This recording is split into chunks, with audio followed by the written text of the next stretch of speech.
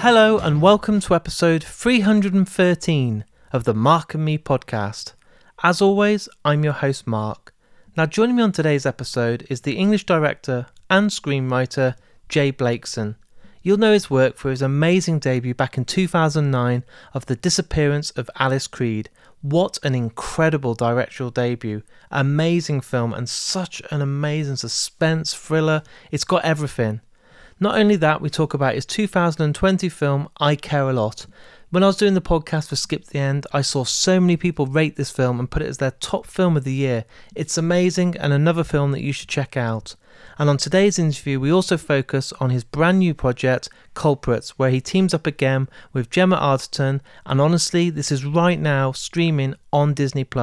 You should go and check it out. It's an amazing series, an amazing story, and I really do believe that Jay Blakeson has absolutely given everything to this project, and it shows in the output. It's unbelievable. But before we get into today's interview, what I do want to do is just quickly mention on my last episode, I was joined by Joe Barton. Again, another amazing writer, and it was so good to talk about the Lazarus Project and so much more. So thanks to everyone that took the time to listen to that interview and all the amazing feedback that I got on my social media. But today it's about Jay Blakeson, and I love this interview. Again, it's short, it's snappy, but we get a lot out of the time we're given, and I hope you all enjoy it. So here's me and Jay Blakeson talking all things film. Hi Jay, how's it going? It's going well, thanks. How are you? I'm very well. Thank you for taking the time to join me today on the Mark and Me podcast. Not at all. Pleasure to be here.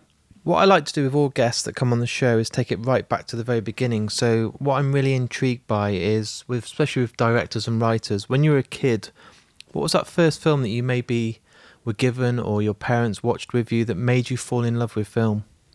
Oh, I'm not sure if there was one specific one. I very much remember seeing Bugsy Malone when I was young, and seeing, I think that's just because there's children in it that you suddenly realise, oh, I could maybe do this, but your brain goes to, I could do this now as a child, you know. And so from there, you know, I started off wanting, I think, to sort of be in films to start with, just because I really loved them. And then it sort of graduated from there of like, well, no, I think maybe I want to make them. It's amazing. And did you kind of have a supportive family? Because when you're a kid or, you know, going to college and stuff and film school and learning these sort of skills, obviously it's quite hard to make a name for yourself. Did you have that kind of backing, or was it kind of like get a real job and hope that you could fall back on this? Or was it always going to be your intention just to do this and have this kind of support from everyone around you? I was very, very lucky. I had an incredibly supportive family. You know, they bought me a video camera when I was 13, and then they helped me buy a film camera when I was 19, which I made short films with at university. I studied film at university. There was no proper job to be had, really, apart from writing about films or making films. They were very, very supportive and had a lot of faith in the fact that I would be able to go do it, as did my friends. You know, even when I was very doubtful that I'd get my big break, I was surrounded by family and friends who were, you know, very supportive and had a lot of faith that it was going to happen. I mean, when you look at most people's journeys, and I speak to a lot of directors and writers, to have your kind of first feature debut of The Disappearance of Alice Creed do so well and get such an incredible reception out there by reviewers, by critics, it must have blown you away. I know everyone has a dream of, you know, having a great debut, but that is on another level, isn't it? It was unbelievable at the time. It was. It was quite overwhelming. I mean, it was great. It was really enjoyable. But even just before, you know, it sort of exploded, I had no idea it was going to do that. I hoped it was just going to be a showreel to get me some sort of TV directing work, really, because we'd been working hard on it just almost in a vacuum. It was shot on the Isle of Man, and we edited it, you know, in a small room in London, and then, you know, it got into the Toronto Film Festival, which was hugely exciting, and I went over there.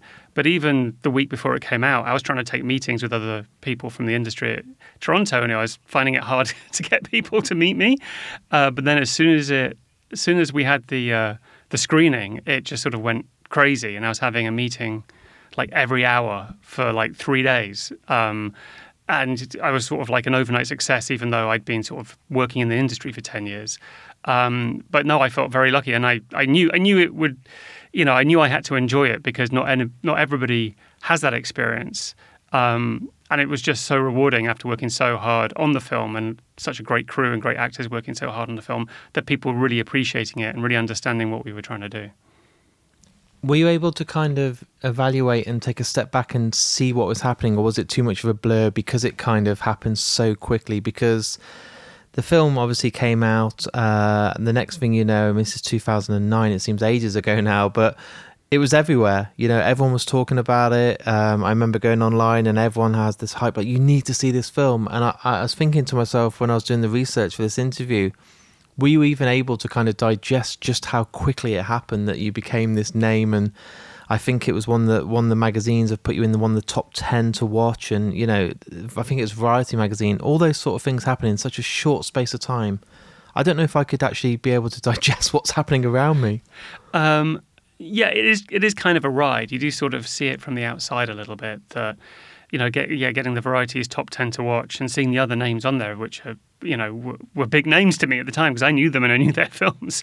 And I was like, well, if you're watching me and watching them, I must be doing something right. But I think you've always got to take it all with a pinch of salt, because when you're taking all these meetings and going to Los Angeles and meeting studios, and it's like being on a train that's moving really, really, really, really fast, and it's easy to sort of get caught up in it, and you need just to listen to the people around you. And I had the same agent I'd had for 10 years, and I had my family around me that were supportive before, as we talked about, and they were supportive then in sort of trying to keep a cool head and just, to enjoy it, but at the same time not get caught up in the hype of it. And it was a really, really exciting time, and I'll always cherish that time, because even at the time I knew I was incredibly sort of lucky to have this rare experience. And I think it's really, it's a really, really happy memory for me. But in the end, it's what you do with the rest of your career, not what happens in that little sort of like tornado after your first film. So true. And if you're comparing it to like a musician, you have your debut album, then you've got the pressure of a big follow-up or that second album and not that debut album syndrome. But as a film director and a writer, a few years later, obviously you came out with I Care a Lot. And I'm not just saying this because I'm talking to you now. I had a movie podcast that was very successful called Skip to the End. Mm-hmm. And in 2020, I Care a Lot was our chosen film of the year. I think it was an absolute masterpiece, and again, you must have just been on cloud nine with the response to this, because no one ever could have predicted that it was number one on Netflix. It had so many million downloads. It must have been a dream come true. It was amazing, because we were sort of making it again sort of like away from any attention. At that point, no one was sort of like champing at the bit to see my next film, to be honest. So, I loved it, and I put a lot of hard work into it. And obviously we were finishing it off in lockdown, in the pandemic. So, the idea that it would go from like 2 or 3 people in a room, because at that point you couldn't have many people in a room when you were finishing the film. So in the sound mix, there was just 3 of us. There was like no producers there. Nobody could fly. And again, we got into Toronto, which was amazing. But I couldn't go this time because of, there was a travel ban into Canada. They weren't inviting filmmakers into the festival. So I was just watching it remotely, basically watching the news come in remotely and reading the reviews remotely. And that was very exciting, because people very quickly seemed to like it, which you never know, when you make a film, if you like it, whether other people are going to like it. And then eventually when it came out, say, Amazon over here and Netflix in the States, that it sort of got everywhere really quickly. And I think, there's some of that was because it was in lockdown. There wasn't, people were just stuck in their houses and wanted something new and different. And the thing about I Care a Lot is it is new and it's different, and it gives you something to talk about with people. And people started talking about it on the internet and started sharing memes about it, and everybody had an opinion about it.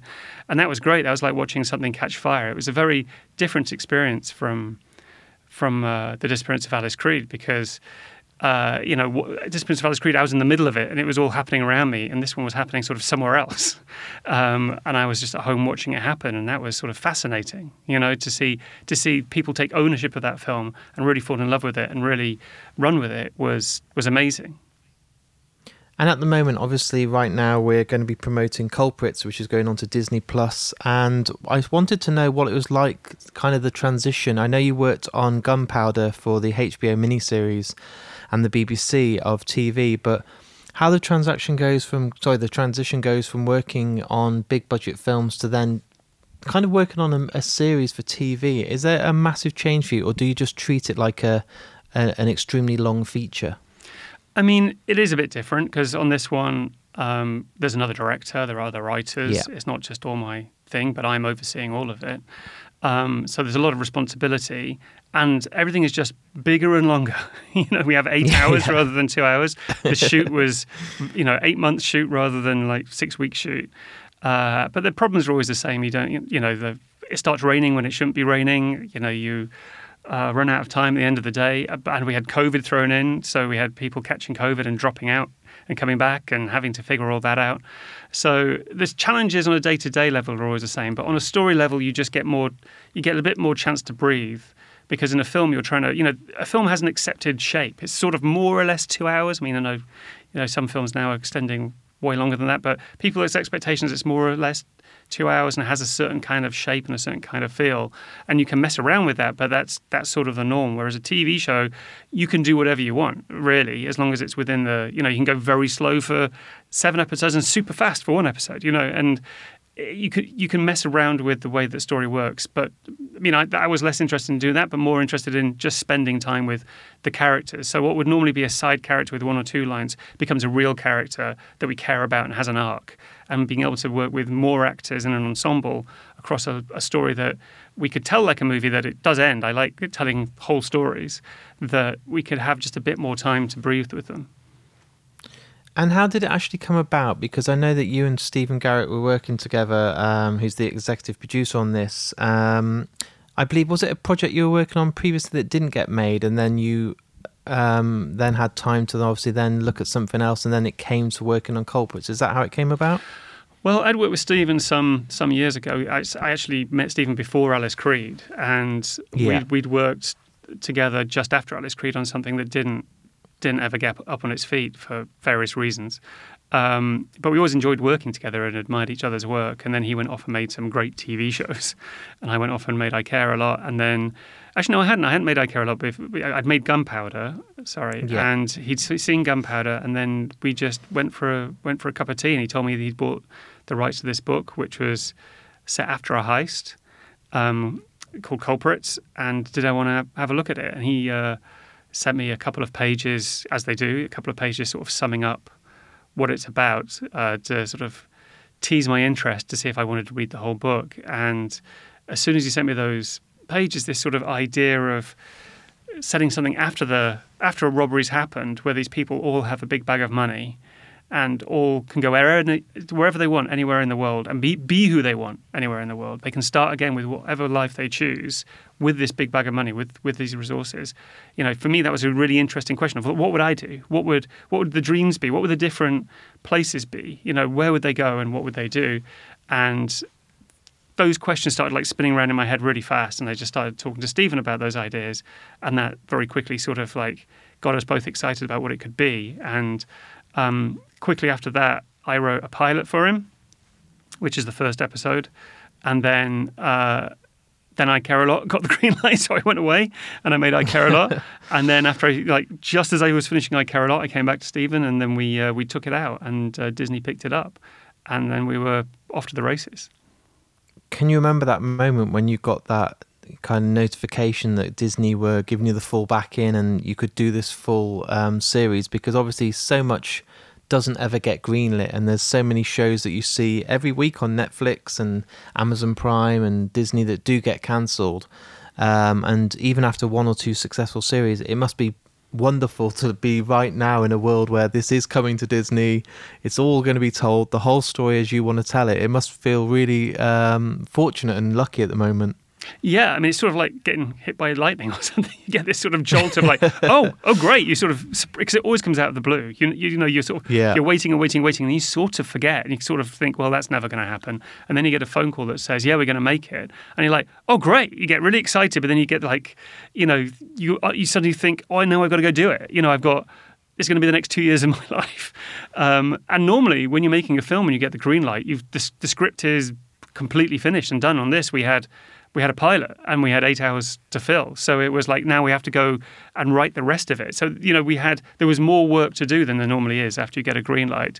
So for me, it was like, somebody saying you have permission to climb Everest. It's like, well, great, that's really exciting, but we still have to go do it now, But now we're at the top and we've planted our flag and it's going to be out on TV and, it's super exciting. But it's super exciting at the beginning and it's super exciting at the end. And it's just a lot of hard work and magic in the middle. And with the original short stories that you talked about, what was it you liked so much about them? And were you able to add a lot more of your own on top of that? Or were you trying to be respectful to the original source material? Or did you just think with Stephen, let's get a lot of us in this as well? Well, to be honest, we didn't do a faithful adaptation at all. We mostly took the central concept of like all these different characters, all connected by a crime in the past, all out in their lives. The crime is different, the characters are different, but that central question comes from the book, and then from that, the rest of it is stuff that we invented. Because as soon as I heard that central concept, I was sort of going down rabbit holes with these characters that were very clearly popping up in my head. So Stephen was kind of coming down that rabbit hole with me and getting quite excited. I love it. I can imagine you just sitting there just like riffing off each other, getting these ideas and like, well, we could do this, we could do that, and we could make it like this, and like two excited children getting this idea to work with these amazing characters and kind of lead them down the roads that you write. Absolutely. And then, we had a writer's room. So we had, 3 or 4 weeks of people on Zoom, because again, we were in lockdown, all doing that all day. And that's great when you have all these really talented writers who all come from who have very different sort of stories than I do, pitching ideas and getting excited about different things and, sort of really generating this sort of almost like nuclear reactor of ideas that all bounce off each other and get faster and faster and faster. And, you just have to find your way through all those ideas to find the show and its own identity.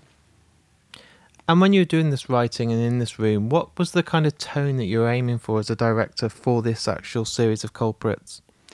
Well, I mean, the tone of my stuff is quite specific, and it's hard to it's hard to describe it. To be honest, I keep on trying to describe it, but I grew up watching lots and lots and lots and lots of movies.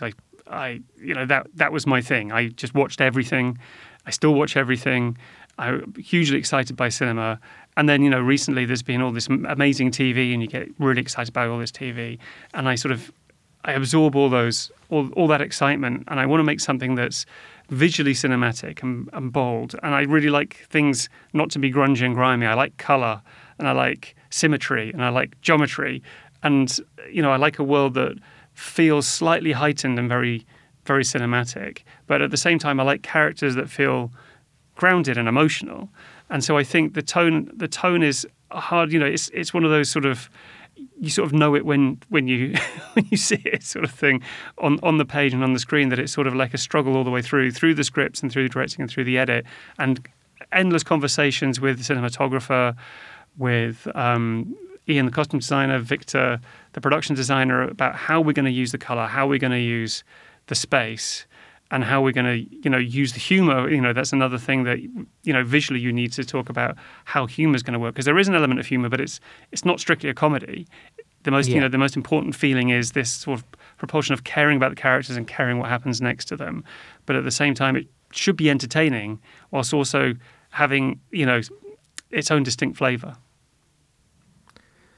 And again, with the cast themselves, an absolutely incredible lineup, but getting to work with Gemma again after probably over 10 years, that must be so good to be now going from your first feature to now on this amazing series and still having the same cast that you started with Gemma.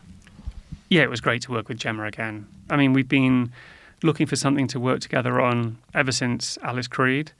And we've stayed in touch, and our careers have gone off and done different things, because that was towards the beginning of both our careers, and now we've both done quite a lot.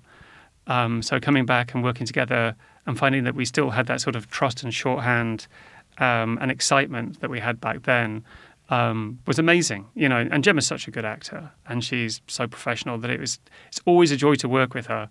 And she she always brings something that surprises me, which I love from all my actors, and they all did it on this, which is that you come hoping that they're going to do a certain thing, and often they do that certain thing, and then they just do a little something else that absolutely sweetens it in a way that I hadn't anticipated, that just makes you excited about the material.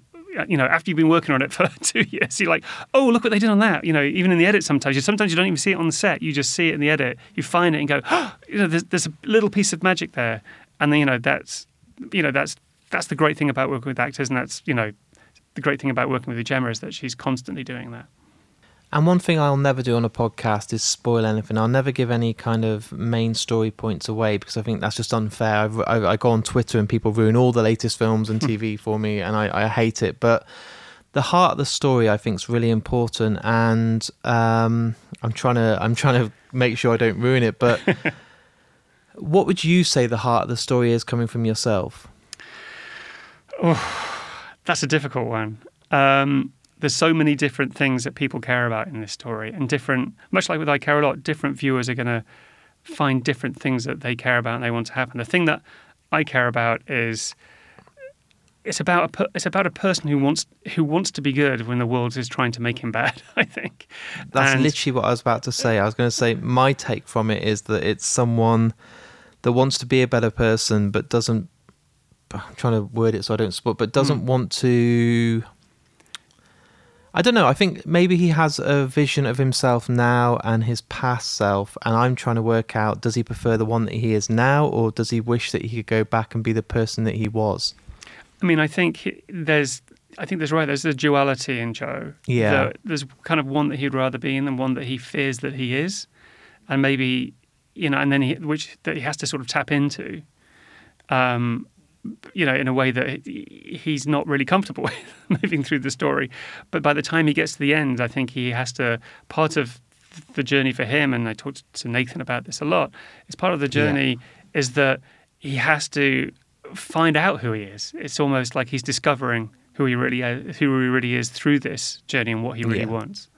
Beautiful. What I do on this podcast as well, I've got a couple of questions left, but I wanted to know what advice you'd give to people that are listening today that are filmmakers or are trying to get down the road of getting their work seen, because I know it's so difficult to stand above everyone else and get your work out there. I know social media is great with Instagram and Facebook and Twitter and showing what you've got as show reels, but I was wondering if there's any advice you could give to filmmakers that might just be able to give them that little bit of advice to just kind of be seen in a world that's so hard to kind of get seen in.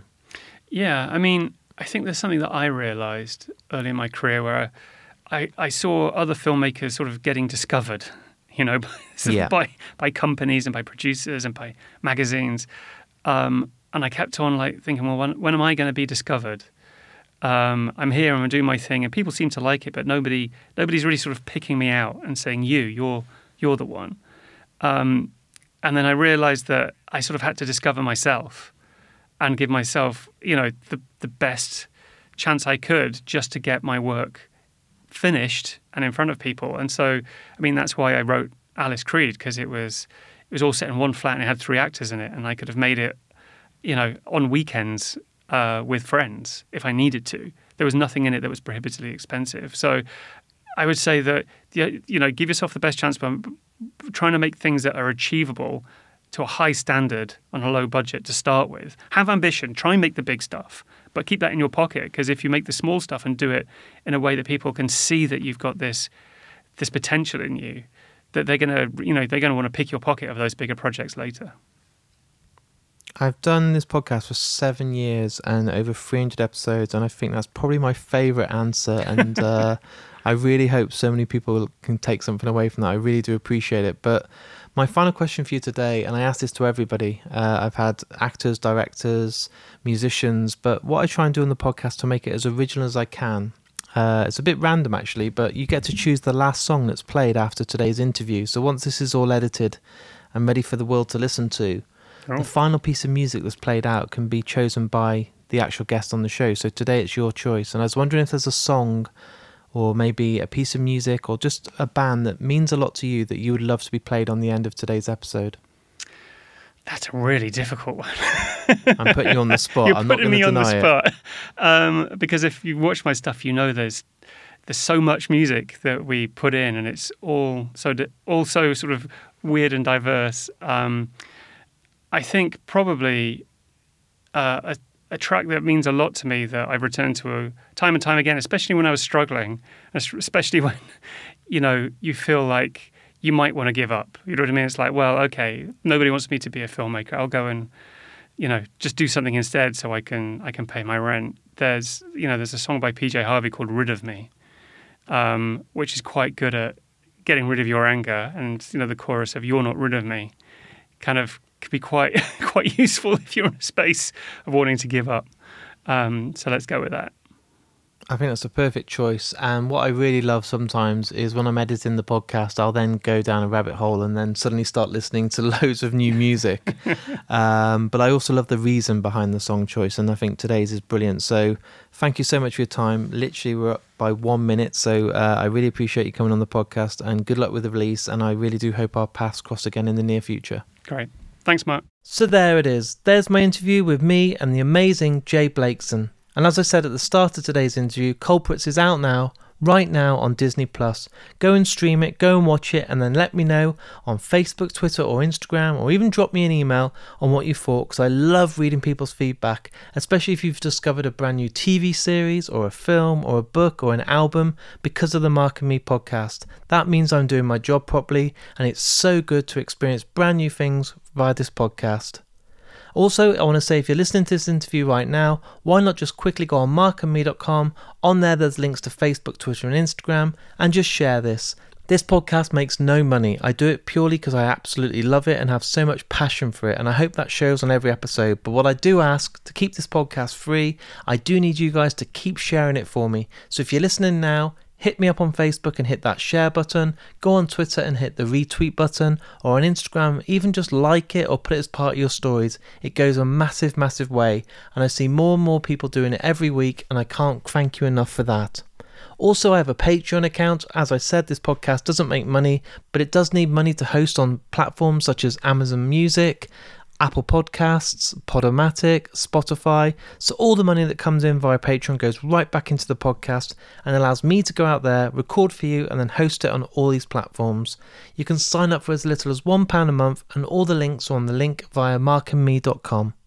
And you may have seen, it's just been going over a month now, I've launched a brand new YouTube channel. Just go on YouTube and search Mark and Me Podcast. There's interviews up there with Peter Doherty. There's also interviews with Neil Blomkamp, Biffy Clyro. There's 9 interviews already in just over a month, and I've had thousands of views already. So thank you to everyone that's tuned in, and I'll be bringing you loads of more content real soon.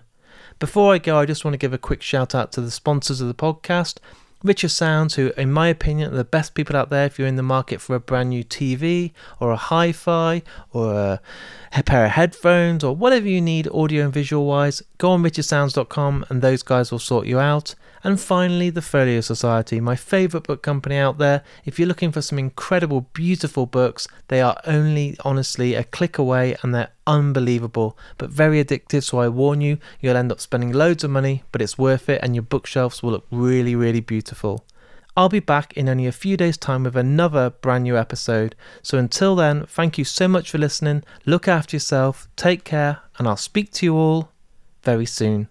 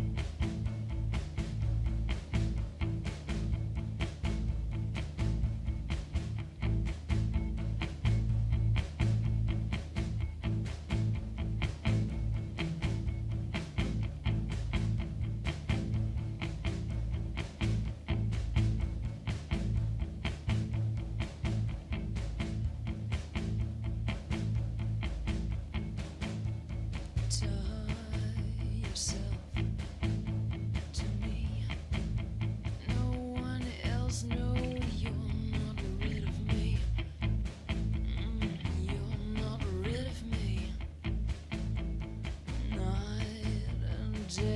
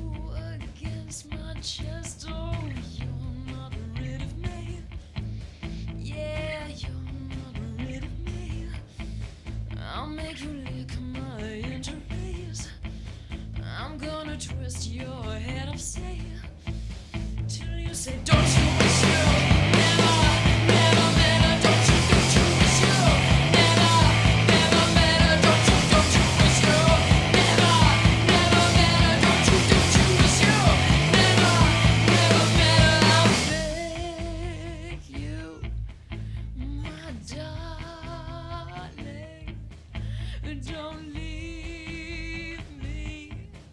I'm hurting, being lonely above everything, above every day. I'm hurting.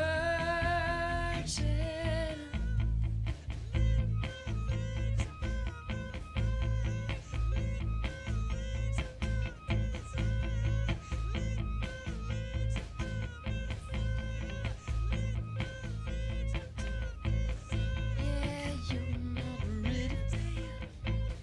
Yeah, you're not ready, babe. I'll make you lick my injuries.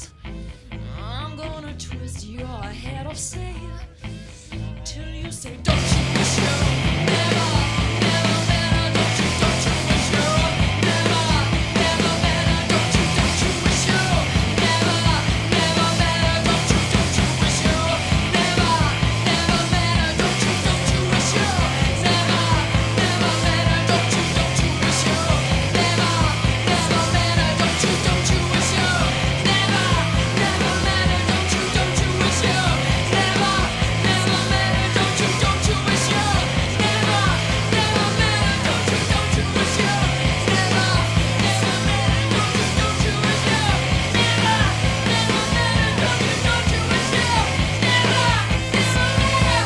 Lick my legs, I'm on fire. Lick my legs of desire. Lick my legs, I'm on fire. Lick my legs.